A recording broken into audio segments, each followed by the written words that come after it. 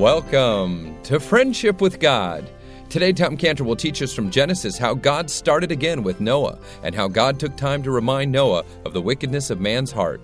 This message is available for free download at friendshipwithgod.org. Now, here's some highlights from yesterday's message. All have sinned and come short of the glory of God. God gave to all flesh one way of salvation, which was the ark. Building the altar was Noah's first priority when he emerged from the ark. And we saw how he was known as a builder of two things. Noah built the ark, Noah built the altar. Noah built the ark, and Noah also known for building the altar where he worshiped God. He had that priority. Same for us. Our priority is to worship the Lord Jesus Christ. Spend time with Him. Now here's Tom Cantor as we continue our expository study of the life of Noah and the book of Genesis every Monday, Tuesday, and Wednesday. If I say to you this word, nichoach, what does it sound like to you? What other word does it sound like to you? Let me just give you a hint and tell you that in Hebrew the word Noah is not Noah, it's Noach. Noach. And so this is a nichoach, okay? You got it. It sounds like Noah, right? It sounds like, okay, maybe it doesn't to you. What can we do? All right, so anyway, so the meaning of Noah's name is tied up in this meaning of the word sweet here. Anybody remember what Noah's father, Noah's dad, why he named him Noah? He'll give rest. Yeah, he's going to give rest. He's going to give comfort. Nacham, comfort. He's going to give rest. He's going to give comfort. So when everyone gets off the ark, they turn to Noah and they said, "Your dad was right." And he said, "You really did give us rest. You did give us comfort. You gave us peace, you know. So you did that." In other words, when we got on the ark, we didn't have any rest, comfort, or peace. It was very, very bad.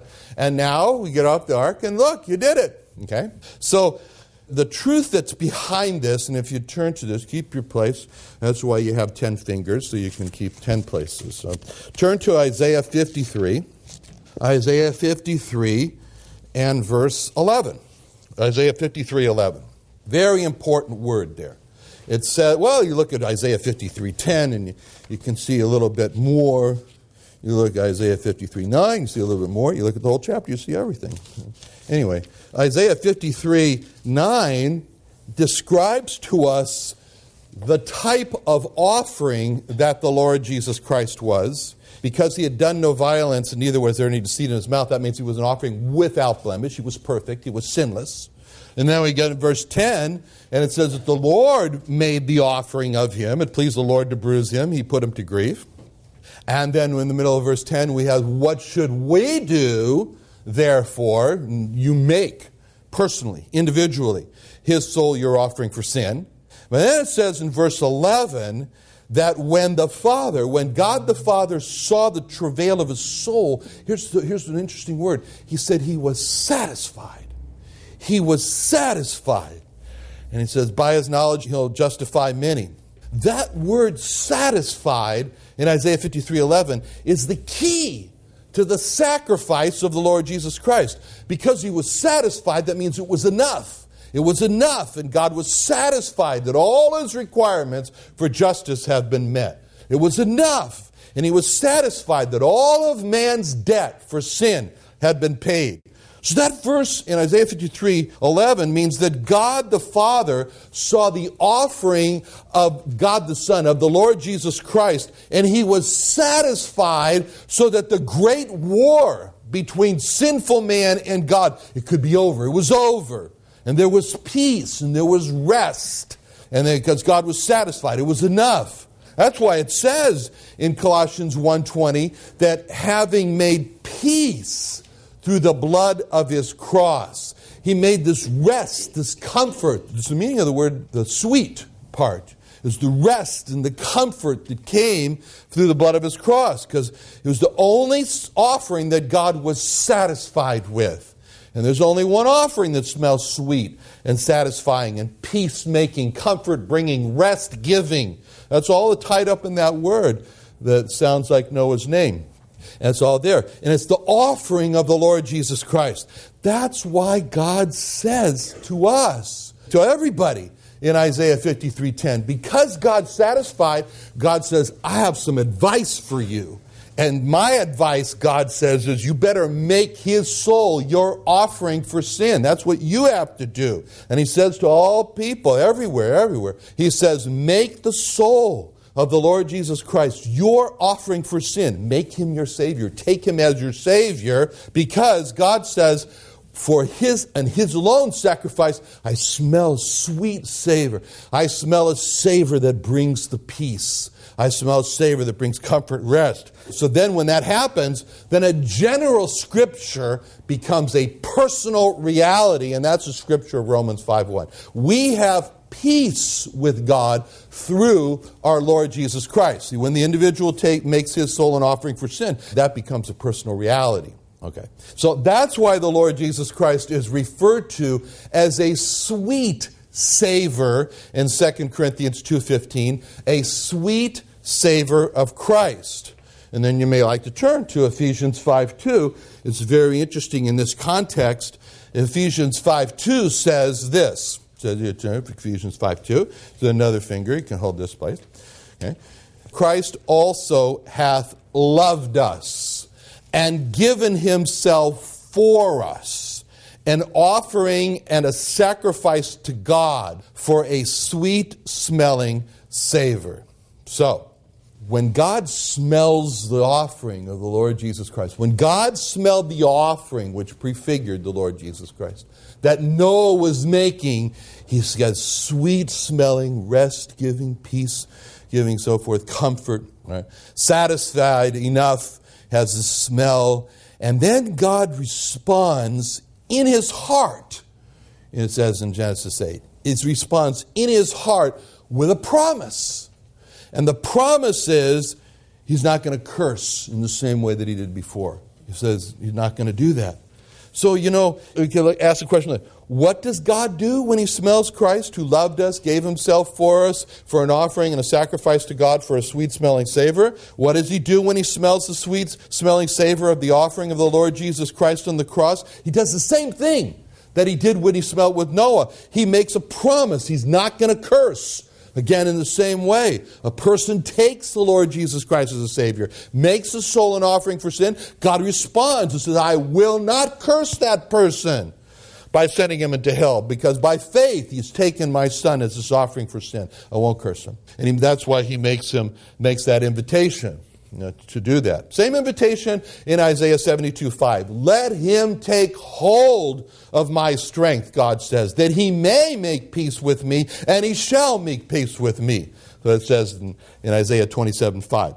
So the pattern that we look at, we stand back, we look at Isaiah 8, and we identify a pattern, a very important pattern. Number one, God judges the earth. Right on the heels of that judgment, number two, Noah makes the offering, and God smells a sweet-smelling offering.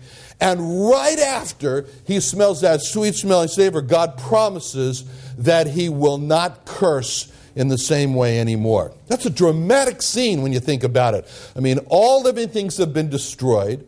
8 people representing all humanity survive. They come off the judgment. The door of the ark opens up. And what is God going to do? Is he just going to sit there and say, well, I'm not going to do anything. I just want to let this sit into you. Let it really take effect in you. I mean, let just be a warning to you, Noah and family. Don't step out of line. That's not what he does.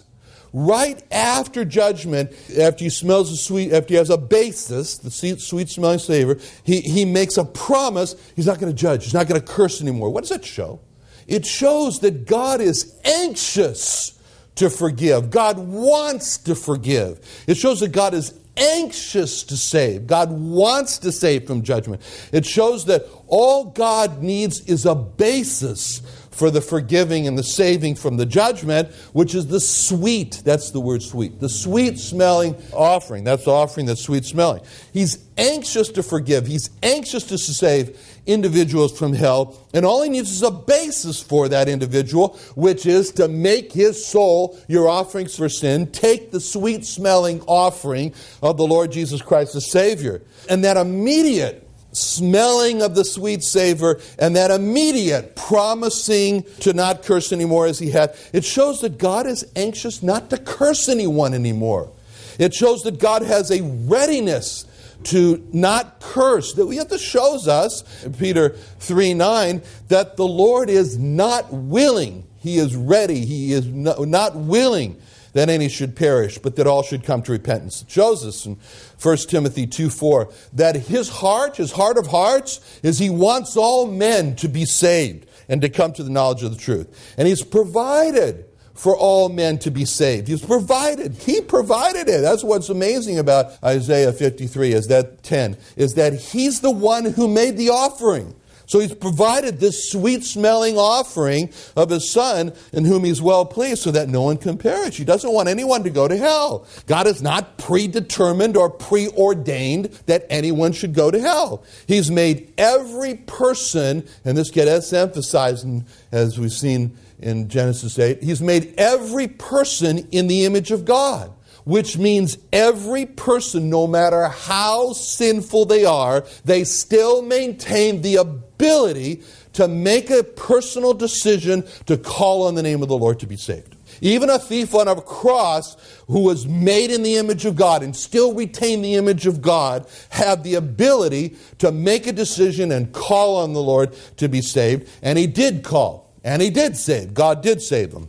And God has promised that he'll save anyone who calls on him. And since he knows who is going to make that decision, because he can see down the future, the tunnel of time, he knows who's going to call on him, so he has elected the callers to be saved. But God does not make that decision for anyone to call. He does not make the decision to call for anyone. Why? Because he's made them in the image of God, and that's their decision. I mean, when you look at the revelation of God in Genesis, what do we find in the revelation of God? God making decisions. In the beginning, God decided. It doesn't say that, but it's there. In the beginning, God decided to make the heavens and the earth, and God made the heavens and the earth. And then he decided that there should be light, and so they made light. And they decided that there should be the earth, the gathering of the waters, and there was gathering water. So everything that God did in Genesis 1 and 2 in the creation, it was preceded by his decision to do it. And that's the image, that's God. God decides,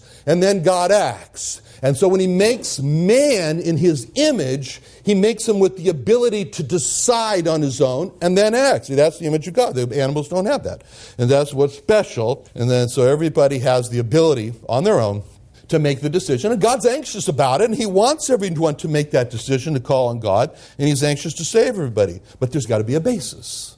There has to be a basis to save, which is the sweet part, the peacemaking offering, acceptable offering, which is being obedient to God and taking the Lord Jesus Christ as Savior. Now, the fact that right after the flood, right after this judgment, God is promising in his heart to not curse in the same way, it just shows how anxious God is that no one ends up in hell. He doesn't want that.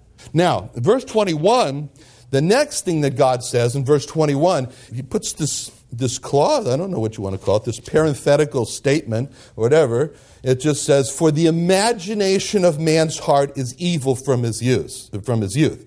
Now, here we see God saying how deep the peace is that he makes with man, because even with this in view, that I know, in other words, what's God doing? He's zeroing in on this issue of the hereditary sinfulness of man. He says, I know that man is a sinner from his birth. I know that man has this hereditary sinful nature, and I've got it straight in my sight. I've zeroed in on it, and even with zeroing in on it, I want to make peace.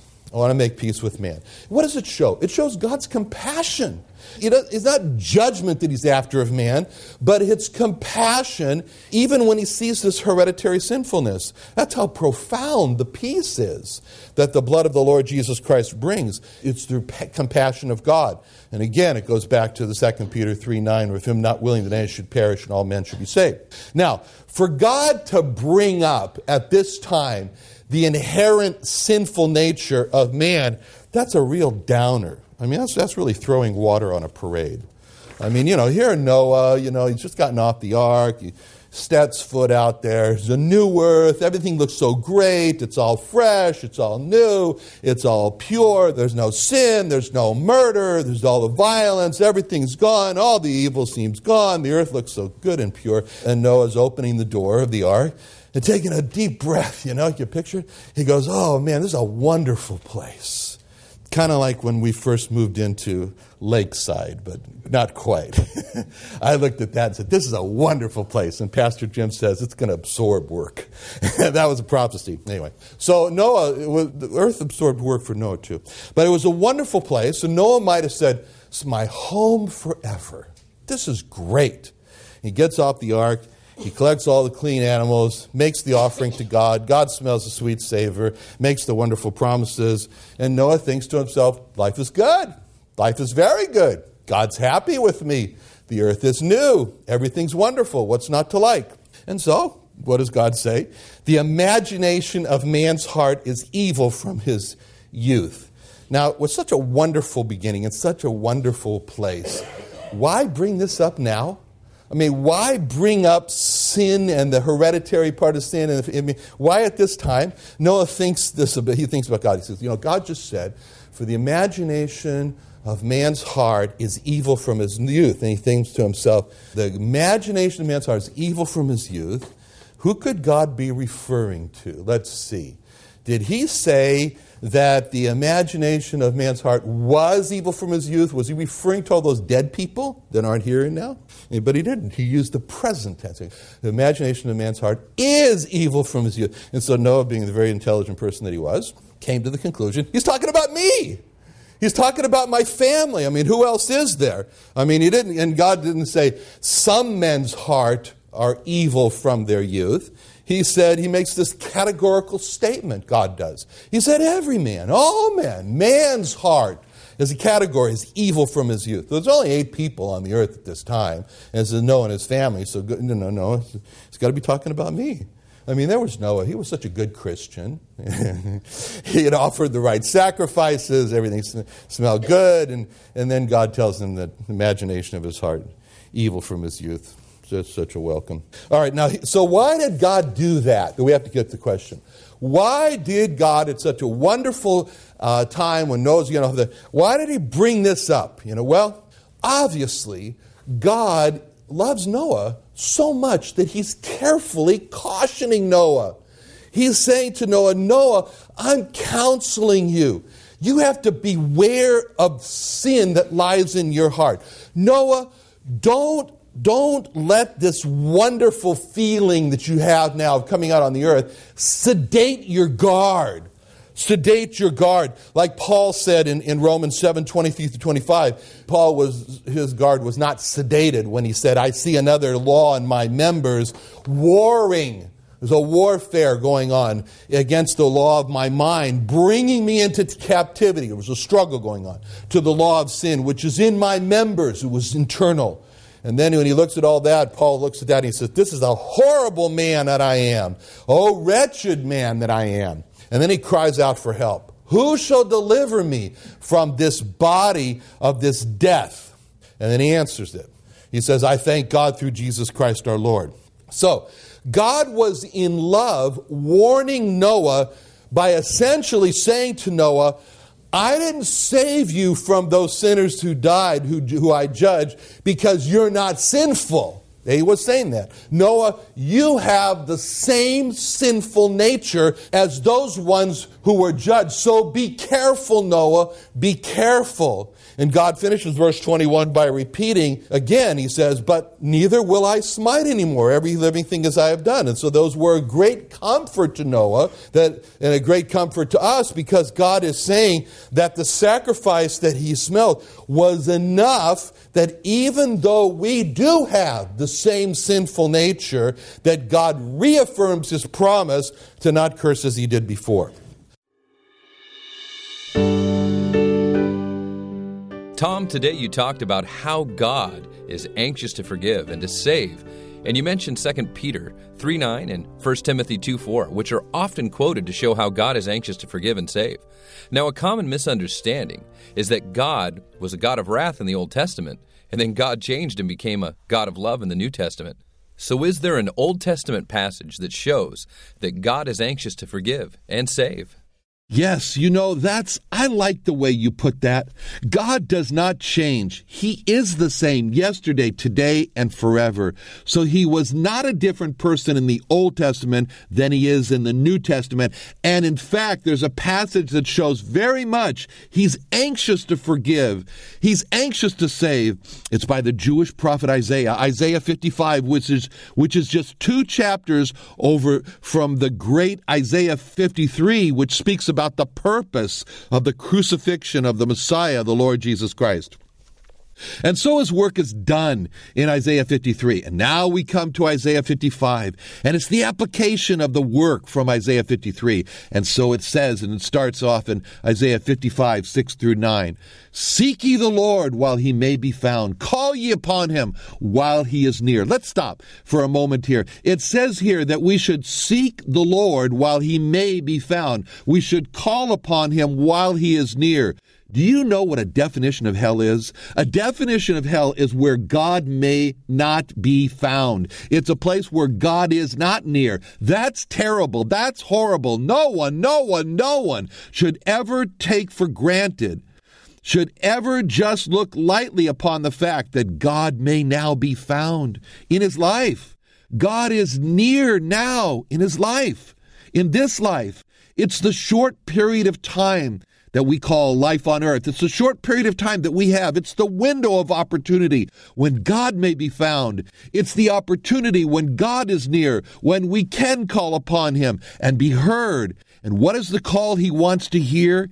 He wants to hear, whosoever shall call upon the name of the Lord shall be saved. He wants to hear the call, Lord, save me, a lost sinner. I need the Lord Jesus Christ as my sacrifice.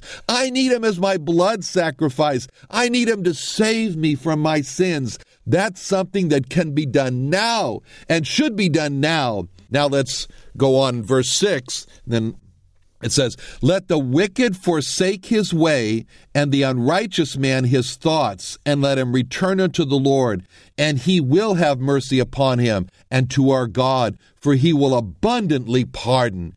That's when God says, look, though in the way of the wicked, the unrighteous thoughts, they keep a person away from God, so God says, get rid of those thoughts. Get rid of them, because you cannot keep sin in your heart and come to God. You cannot love sin and love God. It's going to be one or the other. So God says, forsake it, leave it, abandon it. He says, forsake the way, forsake the thoughts that are far from God. Come to God. Why? Because he wants to. He's anxious to forgive. He'll have mercy upon us. He will abundantly pardon. He's anxious to forgive. He's anxious to save. And this is not the way that we would think. So therefore, verse 8 says, for my thoughts are not your thoughts, neither are your ways my ways, saith the Lord. For as the heavens are higher than the earth, so are my ways higher than your ways, and my thoughts than your thoughts. Now, what ways is God talking about? And what thoughts is God talking about? It's what he just said. It's the thoughts of mercy. It's the thoughts of pardon. It's the thoughts of being anxious to forgive and to save. That's not our way. Our way is to get even. Our way is to get back. Our way is revenge. That's not God's way. God's way is he wants to forgive. God's way is he wants to save. God's way is he wants to see the wicked forsake his way. He wants to see the unrighteous man forsake his thought, because he's anxious to forgive. He's anxious to save. He's anxious to tear up our boarding pass that says destination hell and give us a new one that says destination heaven. He's made it all possible by the cross. That's the way. That's not our way. Nobody, none of us, no man ever would have thought of a way of saving man that God should become a man, that God should suffer on a cross for our sins, that God should shed his blood for our sins. But those are the ways of God that are higher than our ways. And he says in the analogy is to look at how high the heaven is upon the earth. And that's the analogy of how high God's ways are than our ways, how far God's thoughts are than our thoughts. He says, my thoughts of being anxious to forgive, of being anxious to save, are so much higher than your thoughts.